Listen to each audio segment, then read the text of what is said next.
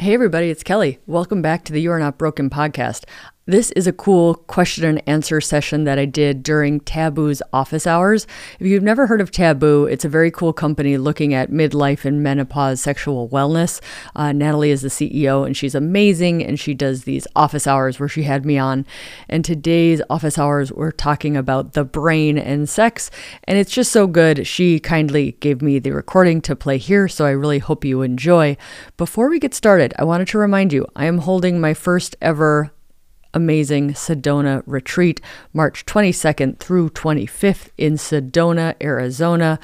I'm very excited. It's going to be relaxing, and we're going to work on our mind, and we're going to work on our body, and we're going to work on our goals, and we're going to work on understanding if hormones are right for you, and we're going to work on how to prescribe hormones for all of the prescribing people that come. And if you are a medical professional, you can get continuing medical education and use that as a good reason to go to a luxury retreat with me in Sedona.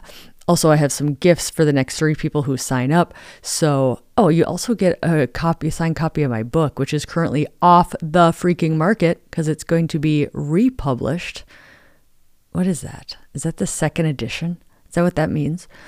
Likely September 2024. So you currently can't get my book, but you can if you come hang out with me in the Sedona retreat. So sign up for that. Go to Ascend Retreats or DM me on Instagram, and I will send you the link to the retreat. If you haven't heard about this retreat, you're sitting under a rock or not following me on Instagram. Could be either one. So shout out to heytabu.com. You can find them on Instagram at heytabu, Tabu, for doing this amazing recording with me, and hope to see you in March in Sedona. Also, for all the medical professionals, I'm going to be at Ishwish. You hear me plug Ishwish all the time because they're an amazing organization, but I'm going to be at the Ishwish annual meeting in February in Long Beach. Can't wait to see you there as well. All right, on to the podcast. Welcome to the show. Love y'all. Welcome to the You Are Not Broken podcast. I'm your host, Dr. Kelly Casperson, a board-certified urologist, thought leader, and conversation starter on midlife living, hormones, and sexuality. Enjoy the show. Thank you all for joining us for this month's installment of Office Hours, where we ask our medical advisors all of your sexual wellness questions. You're all on mute, but we'd still love to hear from you. As I mentioned, we've received a ton of questions ahead of today's discussion. But if you have any questions that come up as we're talking, please feel free to use that Q&A, and we'll be sure to get to them as the conversation gets rolling. It's important to note that this is not to replace a conversation with your doctor and not to be considered medical advice, but just for educational purposes. So always keep that in mind as we walk through some of this guidance. And last but not least, there will be a short survey at the end of the Zoom. So please give us the gift of feedback. So without further ado, it's my pleasure to introduce Dr. Kelly Casperson. She is a urologist, wife, mom, sex educator, and top international podcaster whose mission is to empower women to live their best love lives. Kelly identified the need for better resources and developed a sex education class for women that covers topics like sexual health, intimacy, mind work, and the science of desire, which are so in line with what we're talking about today.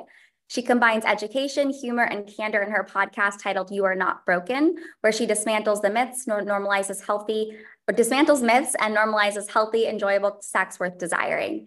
She is also the author of the book by the same name titled You Are Not Broken. If you don't have it, please be sure to get it. And we are delighted to have her as an advisor here at Tabu. It's been a while since we've done one of these things, so I'm so excited been a while to have you back. Thank you for fitting us in to your insanely busy schedule. My pleasure. As you guys all know, so today's topic is about sex and our brain, and we've never covered this topic before, but we have so many beautiful questions to get to that cover desire, libido, kind of, the whole gamut.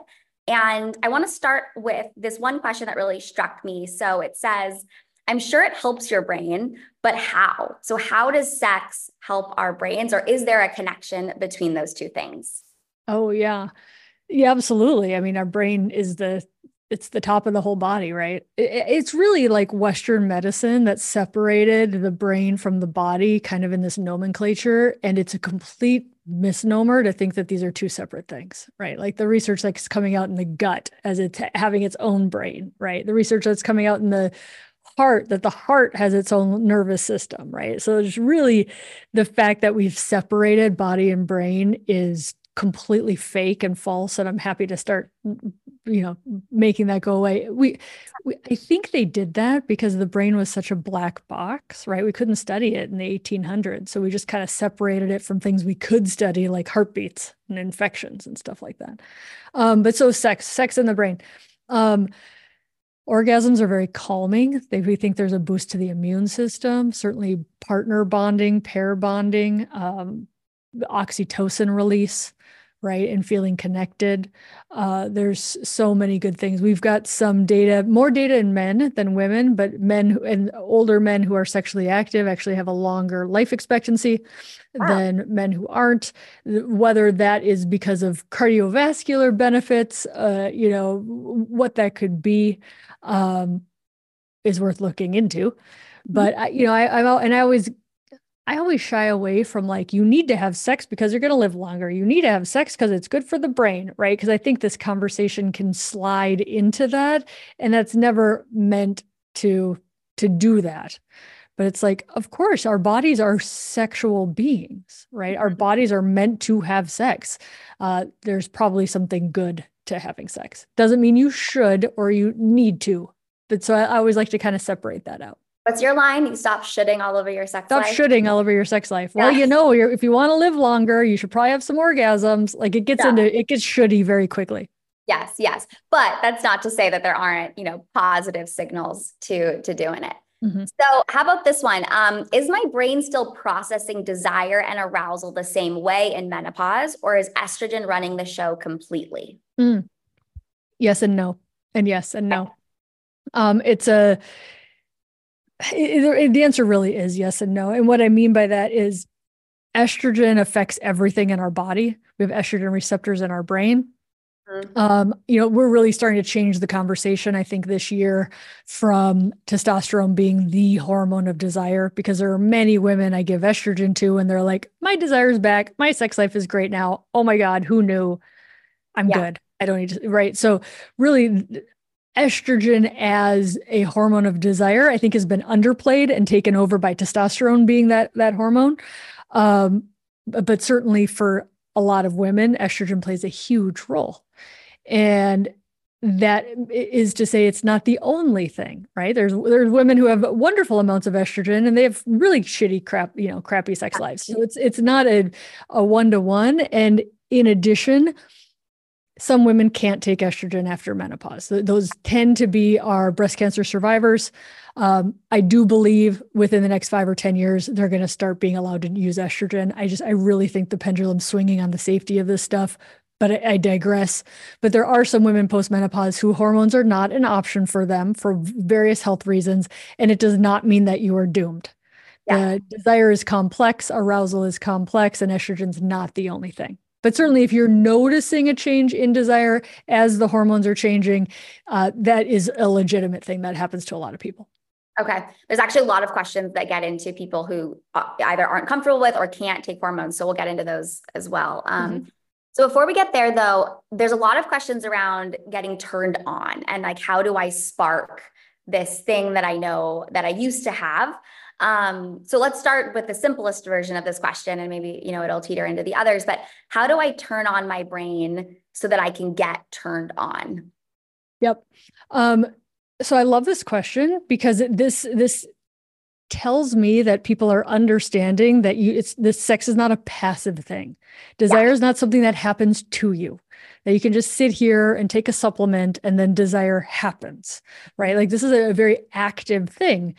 And we live so much of our day-to-day life in our, what I call a sympathetic nervous system, right? So you're out in the world, you're solving problems, you're getting stuff done, you're going. And then you're like, yeah, I don't really feel like having sex at the end of the day. Number one, you're tired, right? So you can think about having sex earlier in the day for some people. Experiment with afternoon sex on the weekends. It'll change your life. But don't do it when you're tired, right? When you're tired, when you've saved it for the end of the day, you don't have any gas left in your tank, right? So that's number one. Number two is really learning, what does your body need to relax, to be accepting, to be calm, to be focused in the present moment, whether that's mindfulness, meditation, erotica, a vibrator. just a bath, right? And really understanding, in order for me to be receptive to sex, I need to switch my nervous system and my state. And it's not just the right lube or the right undies, right? So many of us are looking for that easy, easy, easy. It's like, it's not how the brain works, right? And so I hope that's helpful. And I gave. So that makes sense. Yep. What this is, I love this question because I struggle from this. I'll be honest here, is how do you turn off thoughts about taking too long? How to shut down the brain and let like desire take over. So if you're in your head a lot in the act, like how do you get out of it? Yep. Mindfulness, body work, getting back into the body, understanding that these thoughts are there, and it doesn't mean that they're right. It doesn't mean that you have to latch onto them. And really that's where, mindfulness comes in. It's like, you see a thought, you work on letting it go. You see a thought, you work on letting it go. And I love the, like, it's taking too long thing. Cause it's like, dude, what is sex if not like just supposed to be massively enjoyable and relaxing, right? And people like want to rush that. It's like, so once you let's look at it from 10,000 feet, right? It's like, it's super silly to like, this movie is so good, I wish it was over faster. This meal is so awesome, I wish it was over faster. Yeah. Right? Like, oh my God, this is the best cup of coffee ever. I wish there was less of it. Like, it's really pretty silly once you break down this whole, like, I'm taking too long. It's like, hell yeah, you are. Like, good for you. And if you're feeling pressured, right, either from yourself or from your partner, that's something to be like, come on, love. Like, why am I pressuring myself on this right now? Come on, love. What's wrong? Or talking to your partner and being like, I sometimes feel pressured. Can we talk about that? Because they might be like, oh my God, I do not want to pressure you. Like, I love being here with you. You're right. And just talking and communicating about that can really help those kind of stresses crumble down. Yeah. I love that.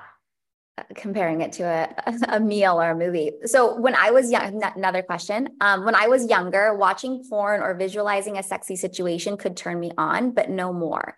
Does your brain response change as you get older? I'm 59. Yeah. So it could be hormone change. Absolutely. At 59. What's the number one reason that older men's penises don't work? Cardiovascular disease.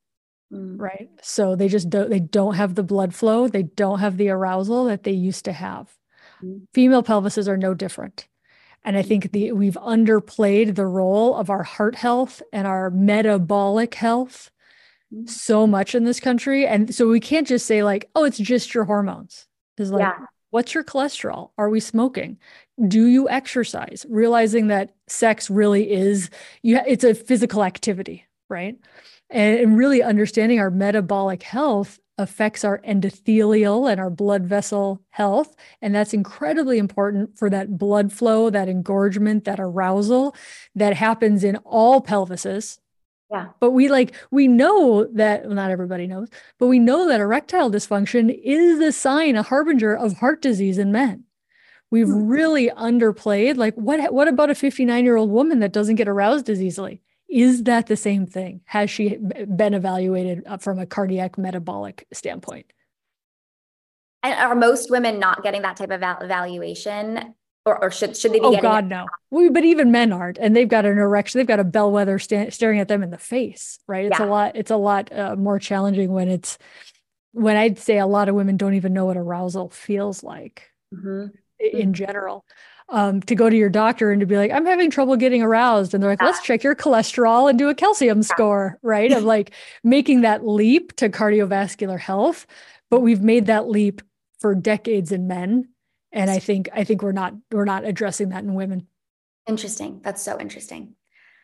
This is a form of that question, but back to the erotica piece. So how do you spark the imagination, erotica visuals, yet avoid sexual content you don't want to support/see? I never sought out any sexual content until perimenopause, when I struggled to ever feel turned on. While it helps me, I'm very torn on whether I'm supporting harm. I was raised to believe all forms of pornography were negative, so it's tricky to find healthy boundaries. It's a beautiful question.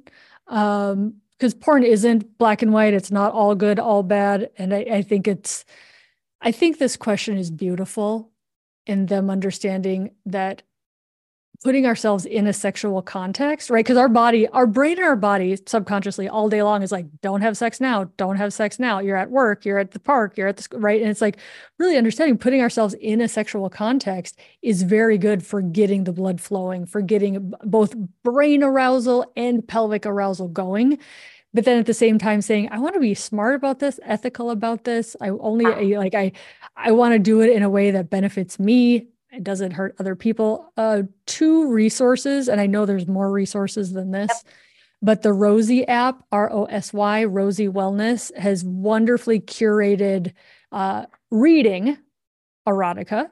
So there's stories. You can be like, is this story, do I like it? Do I not? And you can move on by. There is a audio erotica called Quinn that a lot of people that gravitate towards, and that is a female founder. I don't know if it's Hello Quinn or what it is, but Quinn for audio.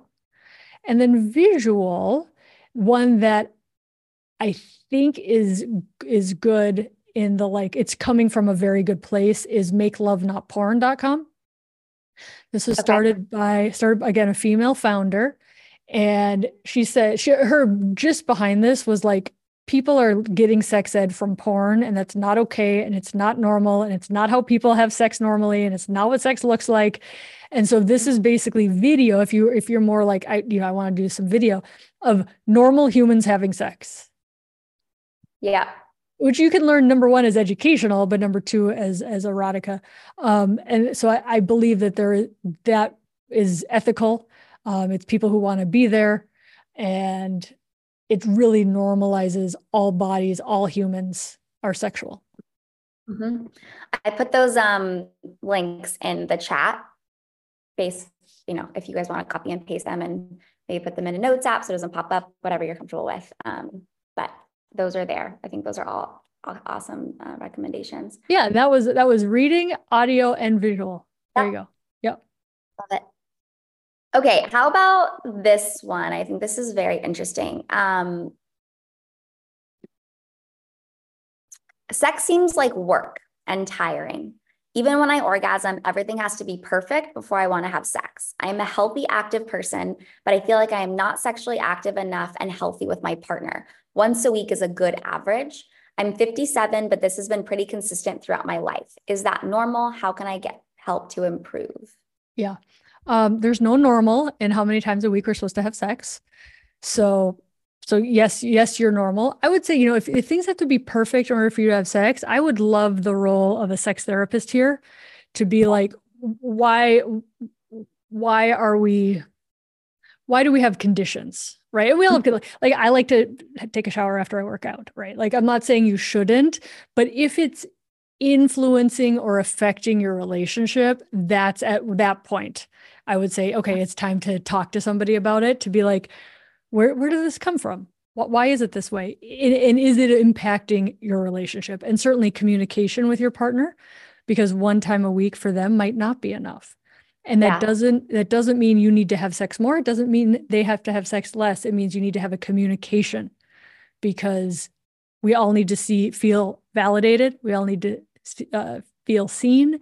And really the communication there is what keeps that bond together, because the unspoken barrier between are we having sex enough and what people need to feel fulfilled is what ends up driving people away. It's not the amount of sex that you did or didn't have that drove that relationship away.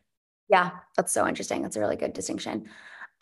This might be connected to what you were just talking about a couple of questions ago, but I want to ask it because it has a specific nuance. So I have ADHD. It's hard to stay focused on sex. How do you stay present? Can my brain help me? So is this the mindfulness work again, or is there something else that you would really recommend to this person? Yeah, I think both, the mindfulness work, the nervous system, ADHD, getting from the sympathetic to parasympathetic, right? Really making sure we've calmed the nervous system as much as we can.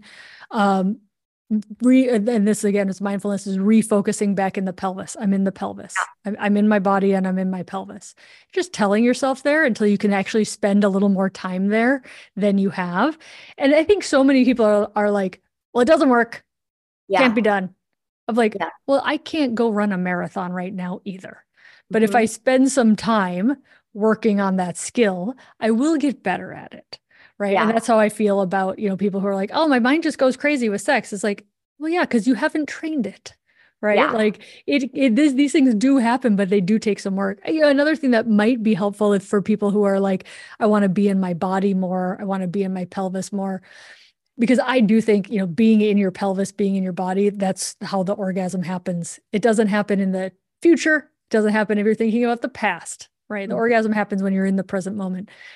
Is a vibrator can be very useful for people who want that like tactile, more vibration to like get them centered in their body and in the pelvis. So related question is, and I don't think there's a one answer to this, but I want to make sure to ask it. How often should you use your vibrator to alleviate painful intercourse? Well, it's a good question.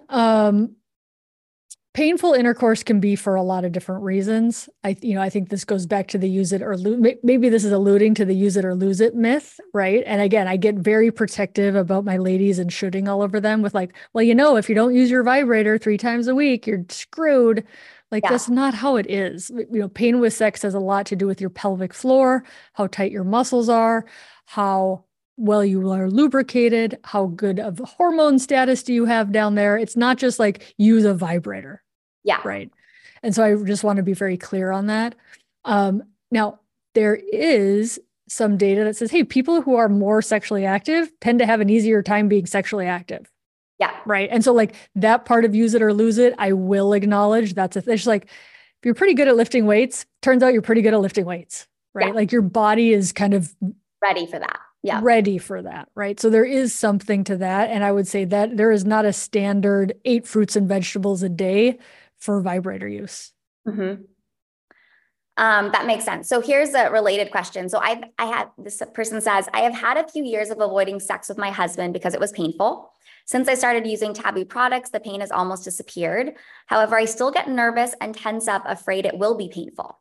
How can I get over that? And will I always have to use products during sex? So that kind of gets back to your brain kind of reminding you of that pain. Yep. So sex therapy can be awesome. EMDR, there's a new thing called art therapy, which is basically rapid eye movement that can be very, very helpful in kind of helping with, because what we're describing here is a person who's been through some trauma, right? Yeah. We've had pain, we've had avoidance, we want to approach again, but I'm fearful of the safety of that, right? And so that's really where a sex therapist can come in. Physical therapist can be like, you know what, you've got a tight hip, and maybe this position, we need to support this with a pillow or the Tabu pillow or, whatever we need. So I'd say get your experts to really help you with this. You can't always cognitively like white knuckle through some of these problems. Yeah. As far as do I always have to use products? I would answer that with like, why wouldn't anybody not want to use products? Like, it's just so much better, right? Like, I always think about it. Like, is there a point where I'm just going to not have to floss? Well, yeah, when you don't have teeth, right? But I wasn't born flossing. Well, I know, but it enhances our life to have these products, right? Like, that's how I think about lube, is like lube should just be there for you as a friend with sex from your first initiation. It's not something you now have to do because you're 60. Is like, dude, just it feels better with lube. Normalize it. Yeah. Yeah, absolutely. This is interesting. How do I focus on my partner more, trying to get in the rhythm with him? Talk to him. Yeah. Sometimes eye contact is too scary. Yeah. Right. And so I think that's jumping 6 steps ahead. If you're like, look into his eyes more, it's like, that's very vulnerable for a lot of people, but just talk to him more outside of the bedroom.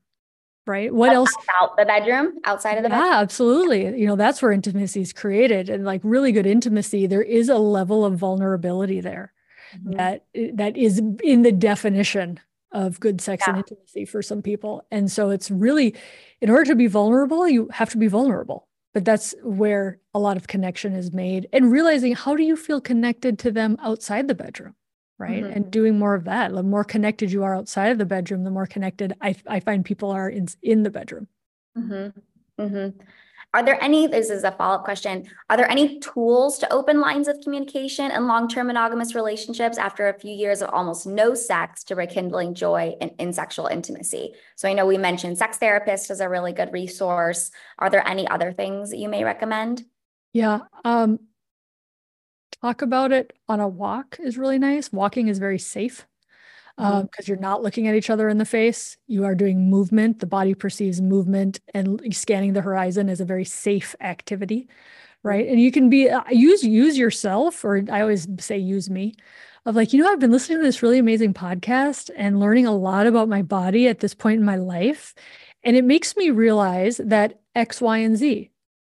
Right. And so really making it about you and your learning and your curiosity, and realize they haven't done the professional growth that you've done. Right. Yeah. They haven't listened into this. They haven't thought about it, or they're doing their own thing on. It's like, it's okay if they're not on the same page as you right away. Right. It's about like, how do they feel about this? How do they feel about their relationship? What do they wish was there that isn't? And it's like, then once you're talking, you get to learn to be a good listener. Yeah. Right. And not judging them, because they've been in a sexless marriage also for 2 or 3 years. How do they feel about that? Yeah. Right. And really reforming that connection and realizing that it's the couple that it's not like, well, Tabu told me I'm supposed to be having sex 2 to 3 times a week. We better get on it or we're going to die earlier. Like, right. Like, you don't want to get into this like goal-oriented behavior. It's really about like connection, deepening your relationship, feeling bonded. And it's an absolutely beautiful thing. I love that. And it reminds me, like we learned on a recent office hours from one of our pelvic floor physical therapists, that women need 20 to 40 minutes of arousal for proper blood flow by some measures. And every male I have told that to has been floored by that data point. And I think sometimes grounding the conversation in a data point that's like separate from your relationship, that perhaps feels really shocking but interesting, that can kind of lead to a conversation back to your own intimate life, could be really helpful too, because it's not as threatening. It's not about you or us. It's about our bodies just generally. And I think generally speaking, a lot of men, if your partner is a man, respond to those types of data points. Oh, yeah. I mean, you can bond over the fact that nobody got good sex ed, right? Yeah, exactly. Okay, how about this one? This is interesting. We haven't heard this question before. So when my partner ejaculates inside of me, sometimes there is a burning sensation. Why does this happen? It could be a lot of different things. Hard to say. I cannot say like, oh, that's the one thing that this is, right? Yeah. It's like, is the skin thinning? Is it irritated? Do you have a sensitivity to that? Does it happen when you have a condom on? Right? Like, is it something about the semen? Is it your pelvic floor muscle contraction? Right? So to me, I'm like, if you really want to get to the bottom of that, see somebody who's trained in sexual health, who can evaluate you for atrophy, who can ask these types of questions. And a lot of people just want to know, like, is it okay? Is it dangerous? By and large, it's okay and it's not dangerous. But if the burning is severe, then I'd say get worked up. Is there an infection? Is there something going on? Interesting. My partner uses his hands more to pleasure me than his penis. I have a collapsed bladder sling, and sometimes I feel like my bladder is affected from the hand. Is this a problem, or do I need to repair the bladder sling? Excuse me. So let's clarify that. Slings are for bladder leakage. Okay. Bladder slings don't fall down. Okay. Let's use modern language, because a lot of people in the past, I'm a surgeon who does pelvic floor reconstruction. So to me, this is a meaningful conversation. Some people will say, like, I got a bladder hitch, I got a bladder sling. What they mean is they had a prolapse repair, right? So the modern use of sling is a very small piece of mesh for stress incontinence. Okay. So we got to get on the same page with that. So what I'm thinking they're saying is they have some bladder prolapse, which is again, not the bladder's fault, but people don't like saying vaginal prolapse because they don't like saying the word vagina. So what I'm thinking they're saying is they have some vaginal laxity, and it might affect their bladder. Like if the hand's pushing up on the bladder, they might get a sense of urgency, a sense of frequency. Some people will leak. Right. And so really getting that evaluated from both a pelvic floor standpoint. And no, it doesn't mean you need to have surgery. You can absolutely be sexually active without fixing your prolapse. But a pelvic floor physical therapist might be useful, seeing somebody about your bladder issues specifically. My question as a urologist is, do you have other bladder issues during the day? Do we need to address that? And it'll help during sex. But no, I don't think there's anything specific about using fingers that I would say you can't do. Okay. We actually have a lot of questions about prolapse. So since we're here, let's maybe spend a beat talking about this. I'll ask you two different questions and maybe we can answer them together. So one is just mostly most current info regarding prolapse. So if anything has changed regarding the treatment of that. And the second one being, can prolapse and mild urinary incontinence be completely reversed? What needs to happen? What is the most effective? And how long does it take to reverse these problems? So yes, mild incontinence and prolapse can be reversed. Pelvic floor physical therapy, and also making sure if you need hormones, vaginal estrogen is amazing for collagen, helps both bladder leakage, and I just think the strength and integrity of the vaginal epithelium. So just to back it up, vaginal prolapse, commonly called bladder prolapse, because we don't like saying vagina. But vaginal prolapse is, think of it kind of like a laxity or a hernia. I hate the word weakness. That's why I like the word laxity. It's more loose than a vagina that's 18 years old, has never been through perimenopause, has never had a large head pushed through it with childbirth, so there's just more laxity. First line therapy is pelvic floor physical therapy. I get everybody started on vaginal estrogen because I think, we see this happen a lot more post menopause for a couple of reasons. Number one, we lose our muscle strength in general. And then we also lose our hormones, which is really important for blood flow, for collagen, and for muscles. So that to me, and I do surgery for prolapse, right? Surgery is really either it's stage 4, so I say it's between your legs, no amount of Kegels can lift that back up, or it's really affecting your quality of life. I can't be active with my grandkids. I can't garden. I'm aware of it. I have to push it back in to poop or to pee. Those are the things where it's like, hey, this is affecting your day to day. We're going to fix it. Just like we fix a man who has a hernia, we're going to fix a woman who has prolapse. Same. And how long, I'm sure it depends on this what stage it's in, but how long is the recovery from a surgery like that typically? Yeah. So we usually say no lifting over 10 pounds for about 4 to 6 weeks. Outpatient surgery, you rarely spend the night in the hospital. If you still have a uterus and the uterus is falling down, we usually add a hysterectomy to that. If you have a uterus that's well supported, we can do uterine sparing. So lots of different options, but by and large, outpatient procedure, it can be done in an hour. No, also nothing in the vagina for about 4 weeks afterwards. So we do say halt sexual activity, penetrative sexual activity. Got it.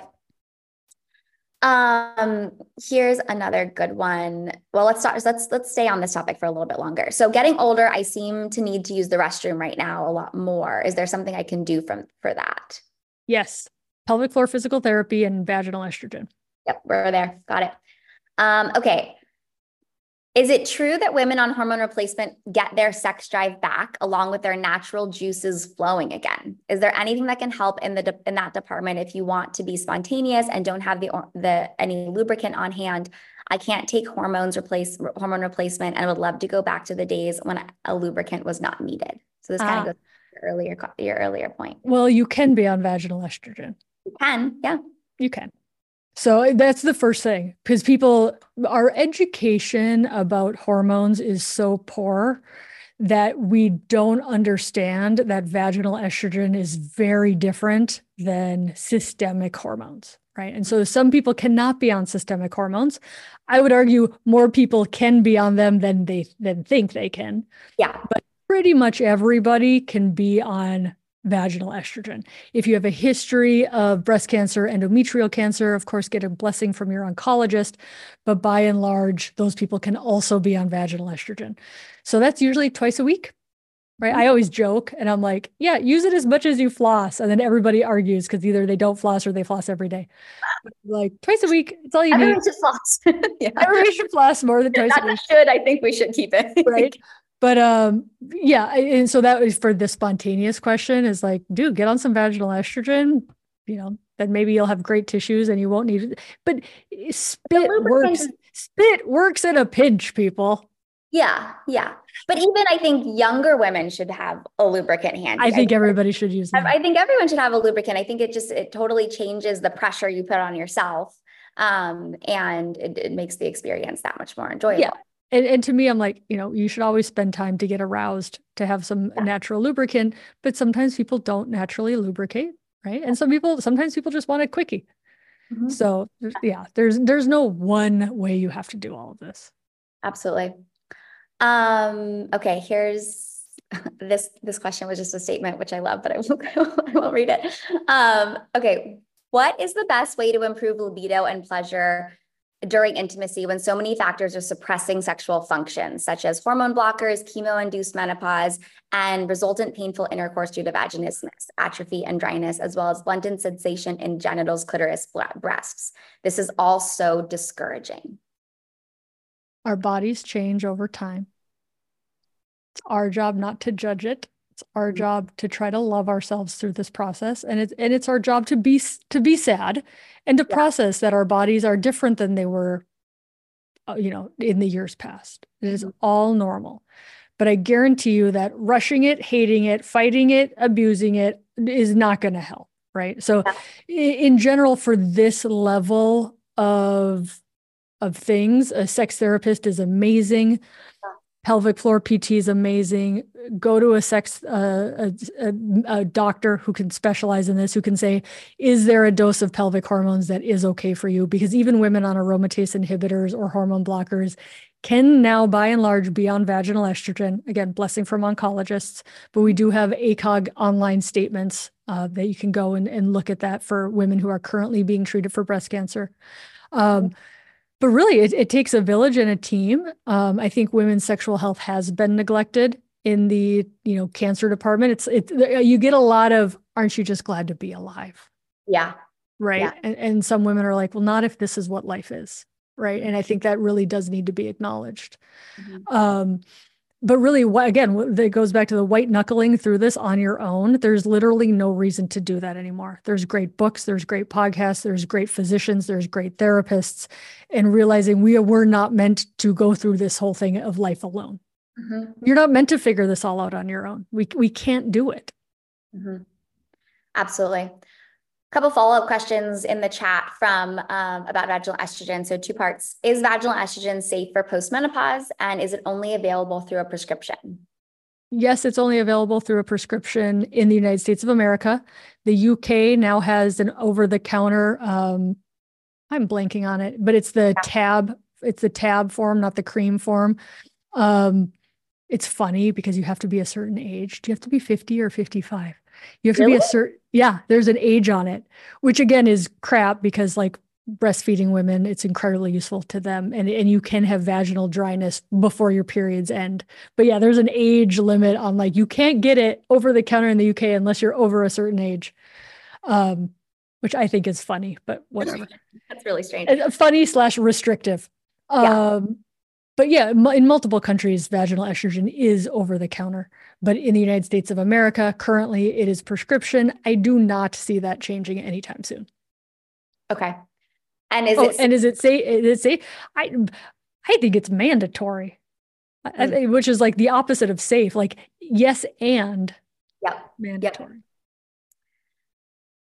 Okay. You don't have to take my word for it though. Like if you've never even heard of vaginal estrogen before, do not take that statement without like educating yourself on what is it, what's it useful for, should we use it as a preventative medicine, right? Yeah. Why are we waiting for women to suffer before we put them on vaginal estrogen? What if we just start everybody at the age of 55? So understand, I'm coming to this statement from years of experience and research. If you're new to what the hell is vaginal estrogen, I'd need to take you there a little bit more slowly.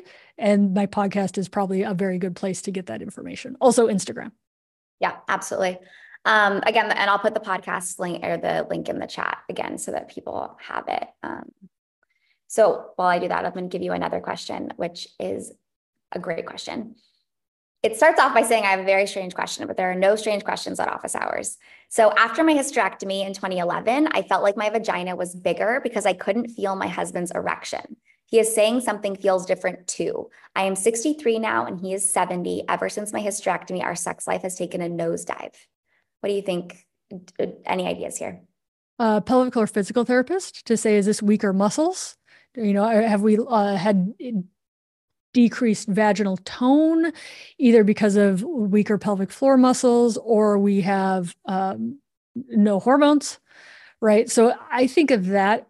And I think a lot of people don't think of that when they think of the surgery, right? Because they're trying to figure out like what piece of the surgery messed this up instead of like, well, other things that happened after the surgery where maybe your hormones changed and also pelvic floor weakness, also scar tissue, right? Lots of things. So pelvic floor physical therapy, sex therapist, because now you've got all the psychological baggage that you've put on top of the sex being different, right? Of like body image, communication about this, avoidance, all of the, again, going back to sex is biopsychosocial.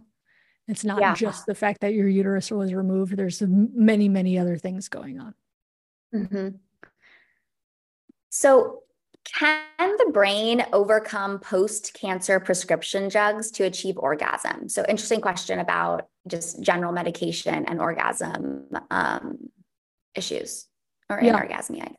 I would want an exam of the clitoris. Do we have clitoral phimosis? Do we have atrophy because of hormone blockage? Do we have more, body image issues? Do we have, the psychological sex therapist stuff going on? There is a medication called flibanserin that works on dopamine in the brain. It's FDA approved for hypoactive sexual desire in premenopausal women, but it works in postmenopausal women. The FDA just made us split those women into two groups, which is stupid. But can also have a pretty beneficial effect on orgasm for some people. Not FDA approved for orgasm, but nothing's FDA approved for orgasm. So I think about that as well. There could be a lot of different things going on. Okay. Let's talk about libido. With all the products out there for women's libido, do they really work? No. Of course not. There's your short answer. Now, placebo works for libido, right? Mm-hmm. Because libido's in the brain. Libido is kind of the Freudian word for sex drive. Yep. What a lot of people don't understand is that there's a couple of different types of libido and it's all normal, right? So what a lot of people don't understand is that responsive desire, meaning you're not going to go seek out sex, but when you put yourself in a sexual context, kind of like the questions earlier, right?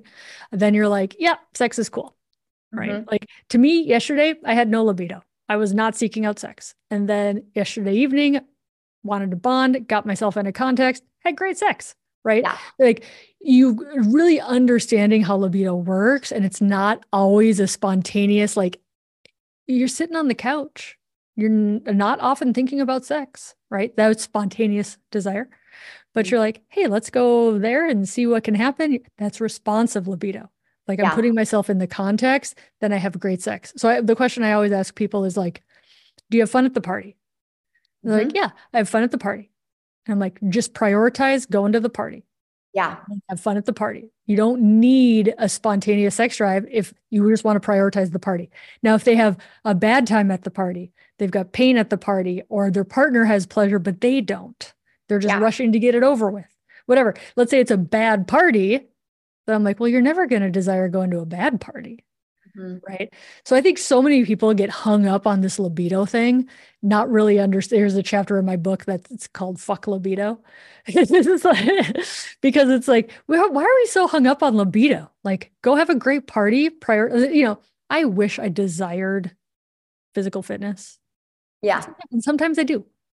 Yeah. But a lot of times I'm not desiring it, but like I'm in pretty good shape because I just go to the party and then I'm glad I'm at the party. Yeah. But if I had to sit around waiting for motivation to go to the, gym, it's not going to happen. happen. Yeah. I love educating people about libido because it's rarely, sometimes it is the problem, but it's rarely the problem. They've got a bad party life, right? Or they have a great party life. They just need to prioritize that more and stop worrying about libido. Yeah. And I'll say with a big but if you want to want, just legitimate. Do you want to want? Some people want to want. That's where we start thinking, okay, what's going on with the hormones? What's going on with the relationship? What's going on with your brain and your thoughts? What's going on, with all of that? If you truly are like, I want to want, then it's like, all right, well, then we can work on that. Yeah. But we can't work on that until we understand, like, how's the party?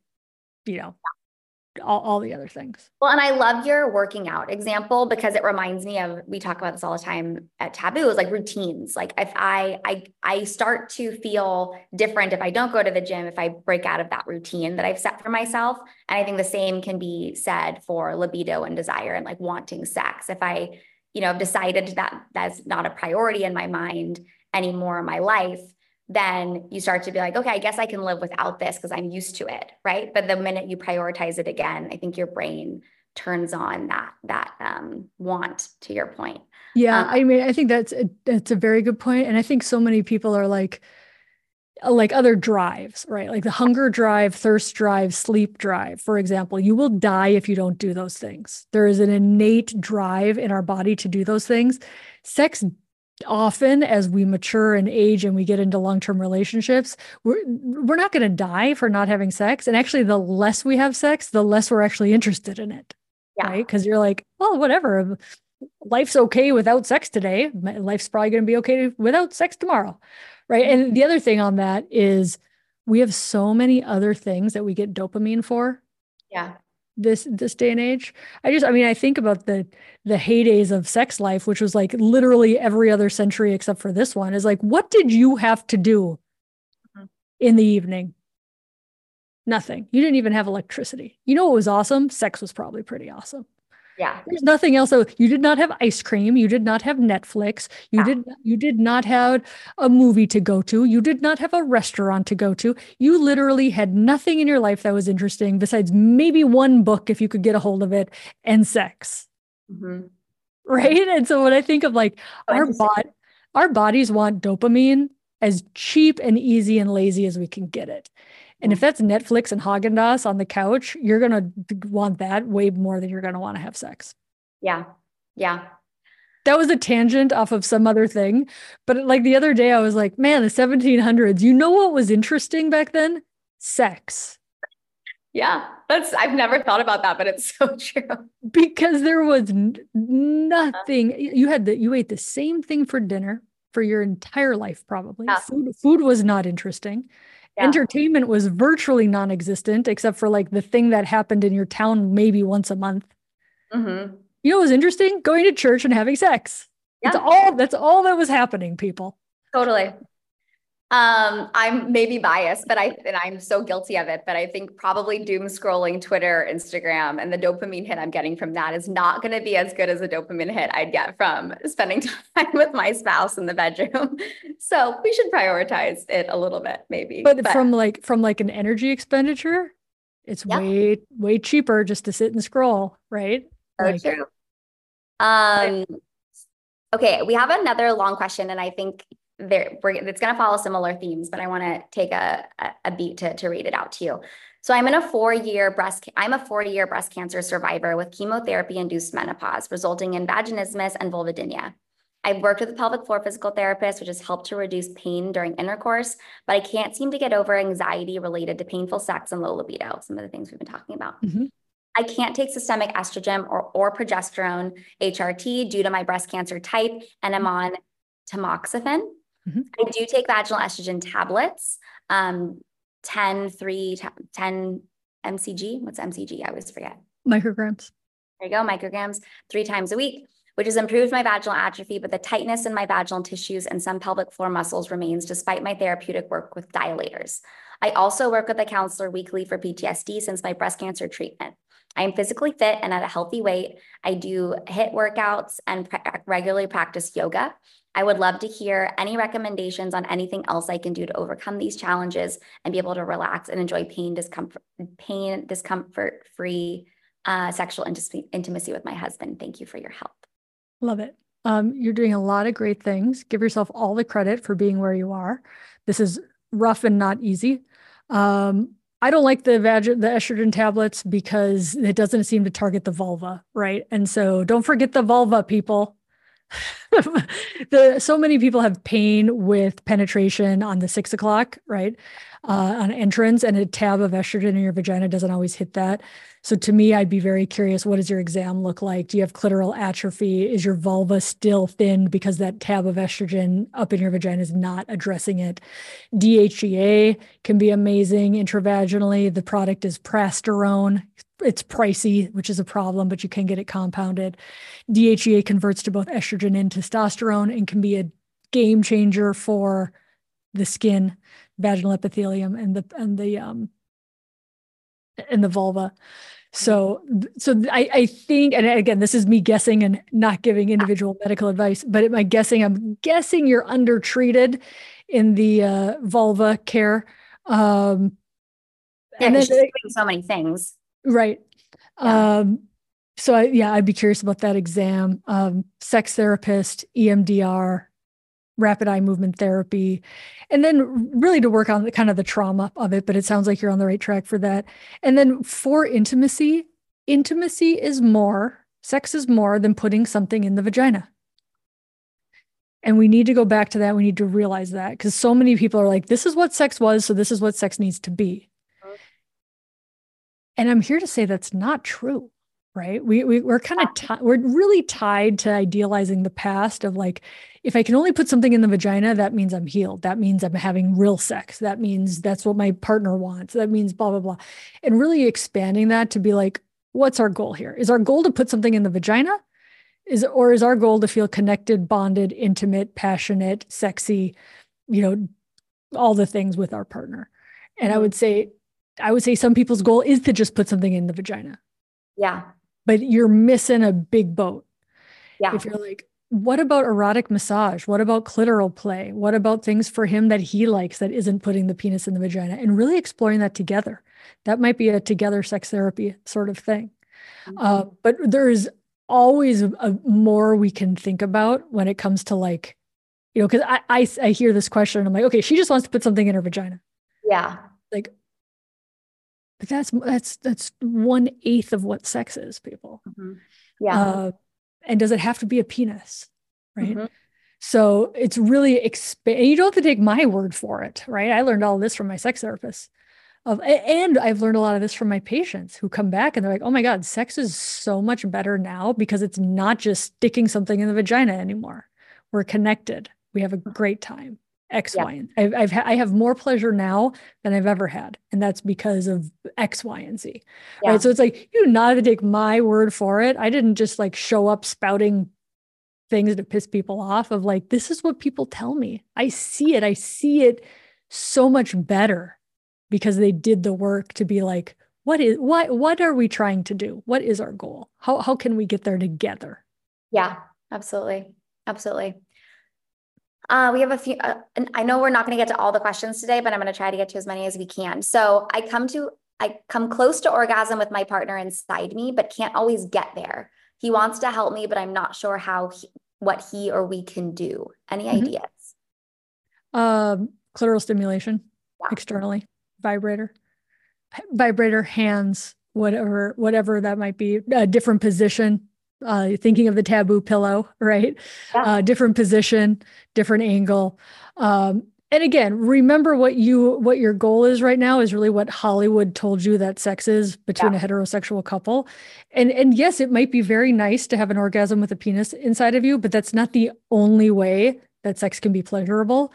And that's not possible for some people, right? The clitoris is different from the vagina, and just putting something in the vagina doesn't always produce an orgasm.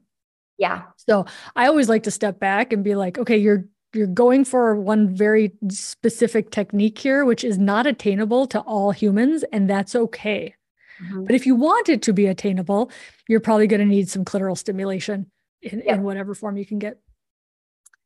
What about, this is so interesting. So do the foods you eat affect the brain and its ability to desire sex or to have good sex? I'm thinking about sugars and carbs especially. Thank you in advance for allowing us to ask questions.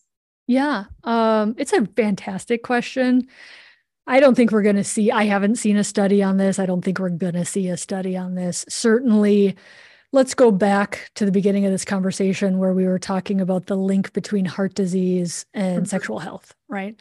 And so we know that eating foods that don't serve our body or can cause inflammation can lead to heart disease, can lead to arousal issues. And so I think, yeah, I think it does matter. But Yeah. I don't think you're going to get a big study that says, you know what's specifically bad for orgasm? Snicker bars. Like we're not going to ever get that specific. Alcohol is horrific for erections. Alcohol's horrific for, and by erections, I mean all pelvises that experience, orgasm and arousal. Alcohol's absolutely horrific. Cigarettes are absolutely horrific. Alcohol's interesting because it can decrease inhibition, and it also kind of makes you myopic, meaning it makes you be in the present moment. And so for brains that have trouble being in the present moment, those brains can find that alcohol is useful. I'm not saying use alcohol, but I'm saying this is why people use alcohol, right? Because why the guidance is like grab a glass of wine to be intimate. Yeah, because it's a depressant and it's an inhibitor. De-inhibitor? Right. It makes you less inhibited. But long-term alcohol is horrifically bad for you. And I never advocate that the solution to a sex problem is alcohol. Yeah. One more question is, how do you find a reputable sex therapist?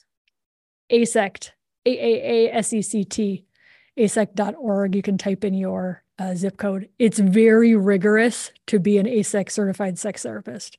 So that training is probably second to none until I start hearing of other things. They're not available in every town, but a lot of people are using remote technologies now to find a therapist that might be in their state that is free. So AASECT. Awesome. We also had a question about, will this session be recorded? Yes, it will be recorded, and we're happy to follow up with you with the recording. They're all posted on YouTube, so we'll be sure to do that. Dr. Kelly, it's always such a pleasure. I always learn so much from you, and I'm so glad we had you back on to kick off the year. So thank you so much for joining us today. Oh, so fun. Thank you so much for the opportunity. That's it. Thank you all. See you. Bye. Thank you for listening to this week's episode of You Are Not Broken. If you want to dig deeper with me, sign up for my Adult Sex Education Masterclass, where you learn adult things like communication skills, anatomy lessons, and desire types, and how to talk to your doctor about sexual health concerns. If you want the Adult Sex Education Masterclass for free, join my monthly membership for more in-depth, exclusive content, more time with yours truly, a private podcast, coaching, and educational empowerment. And you can watch my interviews live and get them immediately without advertising.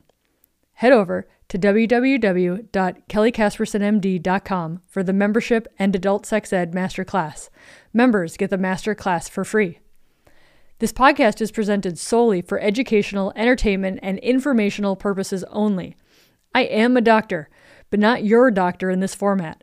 And all of my platforms and guests, including on this podcast, are not giving individual medical advice or practicing medicine.